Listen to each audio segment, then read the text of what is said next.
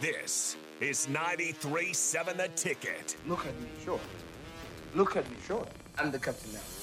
Three-time national champion Vershawn Jackson. Oh, got a bunch all alone is Vershawn Jackson. And Vershawn will get it to the 24-yard line. Coming at you live from the Coppels Chevrolet GMC studios in the heart of Lincoln, America. On air and online at theticketfm.com. Presented by Wingstop. Here he is, Vershawn Jackson. Ah, yeah!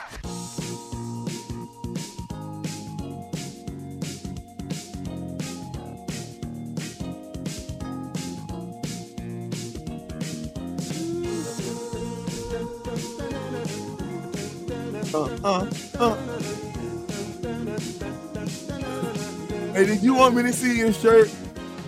Did I what? Hey, I need one of those shirts. You want my shirt? Yeah. You like the whale on the back? Yeah. I got the whale in the front pocket too. I thought it was Moby Dick. Nope, it is not. That wasn't it? It's a pretty sweet whale though on the back. It's pretty awesome. I thought that was that lineup. Nah. Nope. It is not. These shirts are not cheap though, unfortunately. Like ridiculously priced. But I wanted to be in the group, so I had to buy one. Right? You got to get at least one. I had to get one. Let's talk about this right quick. Number 23 for Wisconsin. Which one? Who is it? Is it Turner? 23, Wisconsin, 2018. He ran on us. I think we got him drafted in the first round or something. Melvin Gordon? Yeah, there you go. My bad. Gordon. Yeah, Melvin Gordon. We got him drafted in the first round. We have a knack of getting a lot of running backs. They run for 1 million yards on us, and then all of a sudden they're great. They're great backs after they do. Wait, no. 2018 would have been Jonathan Taylor, who is with the Indianapolis Colts. Fun to watch. One of my favorite running backs in the NFL. I hate to say it because he went to Wisconsin, but he's one of my favorite running backs in the NFL. Taylor. Yeah, Jonathan Taylor. Yeah, he's good. Yeah, I believe he was a freshman that year. I think he was. Melvin Gordon. Yeah, he hurt our feelings a couple years prior. Listen, Wisconsin running backs have hurt our feelings over and over and over again. They did. Period. He ran all on us. Yeah. They gave up big time kicking returns in the kicking game. I know Martinez lost one fumble for sure. If we had a couple in the game, but then we lose. We get bombed again. We got bombed. We didn't just get beat. We got bombed. Alex Hornibrook was the quarterback. Man. Dude, this has got to stop. Okay? You were down 20-6 at halftime. If you got to turn on this old tape and see us get smashed to get mad, to want to put more of an effort in, to want to let's see, what's the word I'm looking for? Do a little bit more than you've done before. If you don't want to do that, all you got to do is pop the tape in. That should be plenty of motivation. Go to 2018.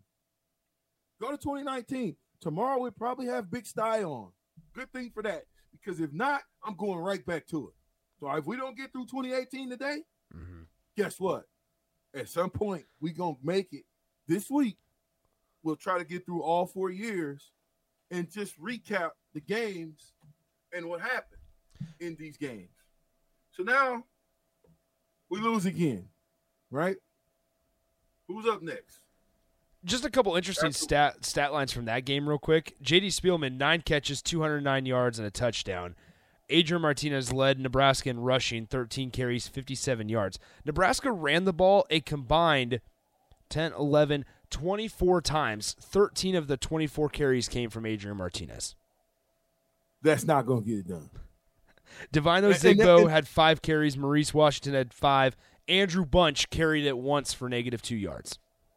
So think about how we cannot allow.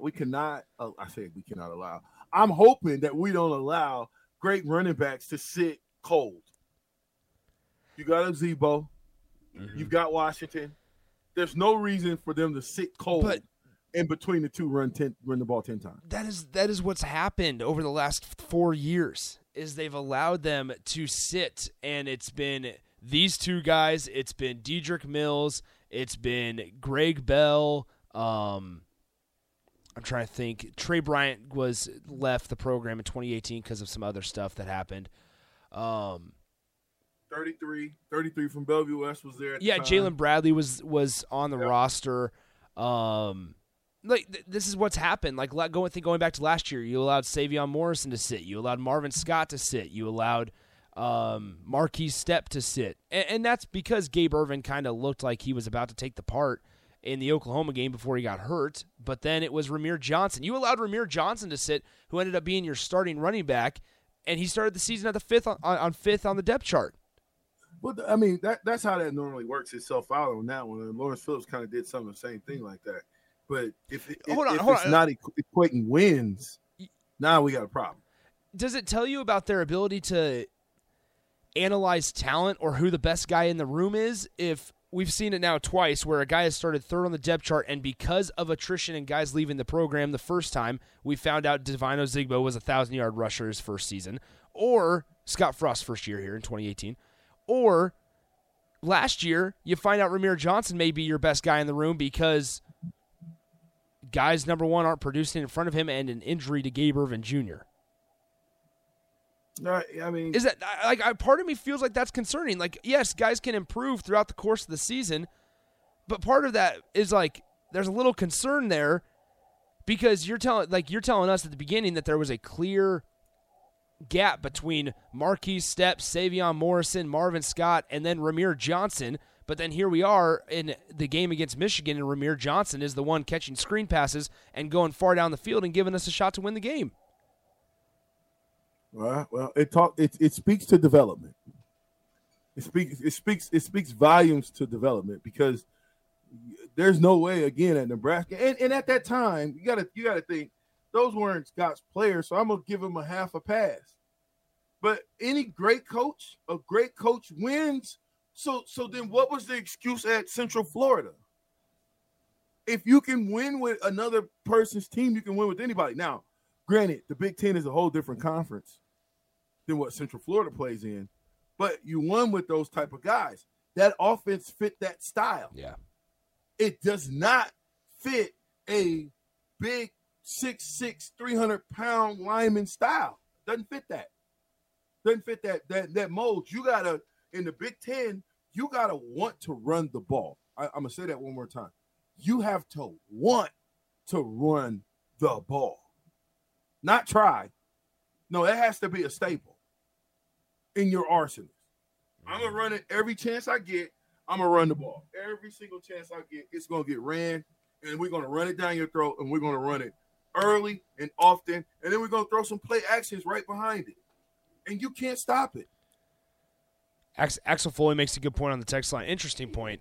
They say maybe if the first or second string guy didn't get hurt or leave, they would have had been a 1,200 or 1,300-yard rusher. You never know. And that's true. That's true. Big time true. But what's even funny now, like what's interesting looking at this season, we're all super excited about Anthony Grant and Jaquez Yant, and rightfully so.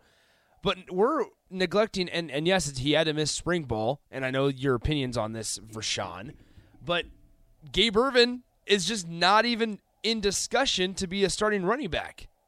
Why would he be? That's right. Why would he be? Why would he be in the discussion? I don't know. I didn't say that to get into this whole conversation again, but I'm just saying, you know how I feel. Why would he be in the discussion? You ain't the starter. You ain't it. Should anybody be the starter on May 9th? That's not to say that he can't be the starter. But any coach has to go in with the game plan that my best sharpshooter is Nick. I'm not going to be like, well, you know, Nick and Rico both got good shots. I don't know which one of them is the better of the two, though. But, you know, they both, one guy hits you on the right-hand side of the arrow, the other one hits you, or the other target, he'll hit you on the left, equal distance away. So we don't know who to go with. Nope. You can't do that and win games. You have to, in my opinion, you have to pick out who's your guys. When we say number one offense, run out there, just like the black shirts. What's the difference? Stop doing this committee stuff. The committee is only good when if I'm using Nick and Rico and those are my running backs, Nick gets in, he's in for the first 8 minutes, 9 minutes of the quarter. Maybe he plays for 2 or 3 series until he gets tired. But he's carried the ball 10, 15 times. Okay, let's give him a break. Now let's get Rico in the game. Rico, your turn. If Rico starts struggling, guess what I'm going to do? Nick, get back in there. Yeah. Go with the hand that's hot. Let's not go with a guy just because. If a guy is hot, let's ride him out. I agree. Let's ride him out. And J.D. Spielman, by the way, he's such a no way he transfers. Now, I heard, through the grapevine, he could have been a little bad in the locker room, which that culture could have been that way. But there has to be some type of divine intervention, some type of come to Jesus. His dad is general manager at Tampa Bay. I'm calling Pops, hey, I'm going to need you to fly in so we can have this discussion because this kid can't go anywhere because I'm watching the games. And Spielman was a baller. Yeah. You need it. Listen, I'm not here to take Kay Warner out of the equation and say he was not a baller. Kay Warner was a pretty doggone good possession receiver. You know what that is? That is a receiver that has great hands. Might be. I'm talking turtle slow, but he's got great hands. Matt Davidson was that guy. Well, and Cade Warner, not to call him out, dropped a couple of touchdowns in the end zone wide open while he was still here. So, but that would got him in the doghouse, I guess. Yeah. So. Yeah. All right, I'm off my K. But now he's at K-State. Now he's at Kansas State. We're going to bust you up too, K. Warner. There you go. You and Adrian Martinez, y'all getting busted up in the bowl game because I'm predicting it now. Dr. Clairvoyant is going clairvoyant. We are going to play K-State in the Chump.com Bowl.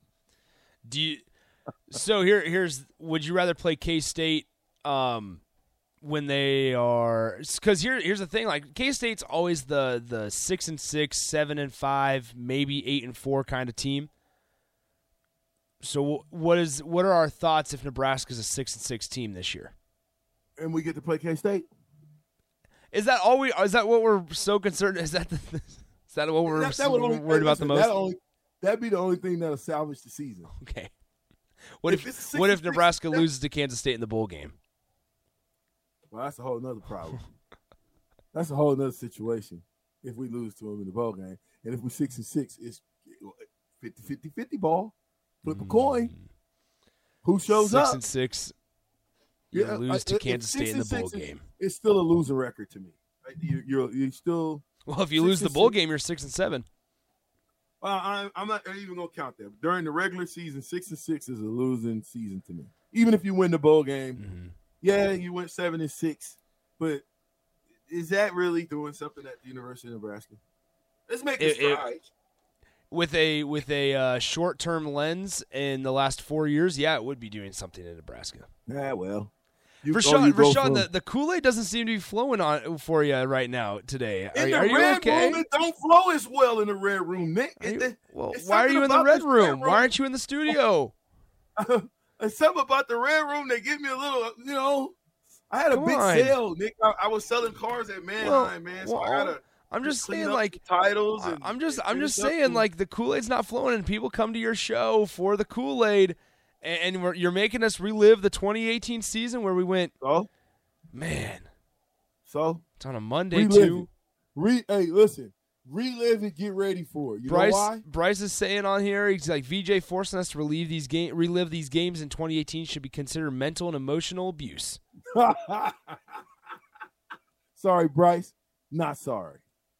I'm not sorry. Because we're going to remember where we're at. And I'm tired. I'm sick and tired of just turning a blind eye to the BS. Let's just stop it, okay?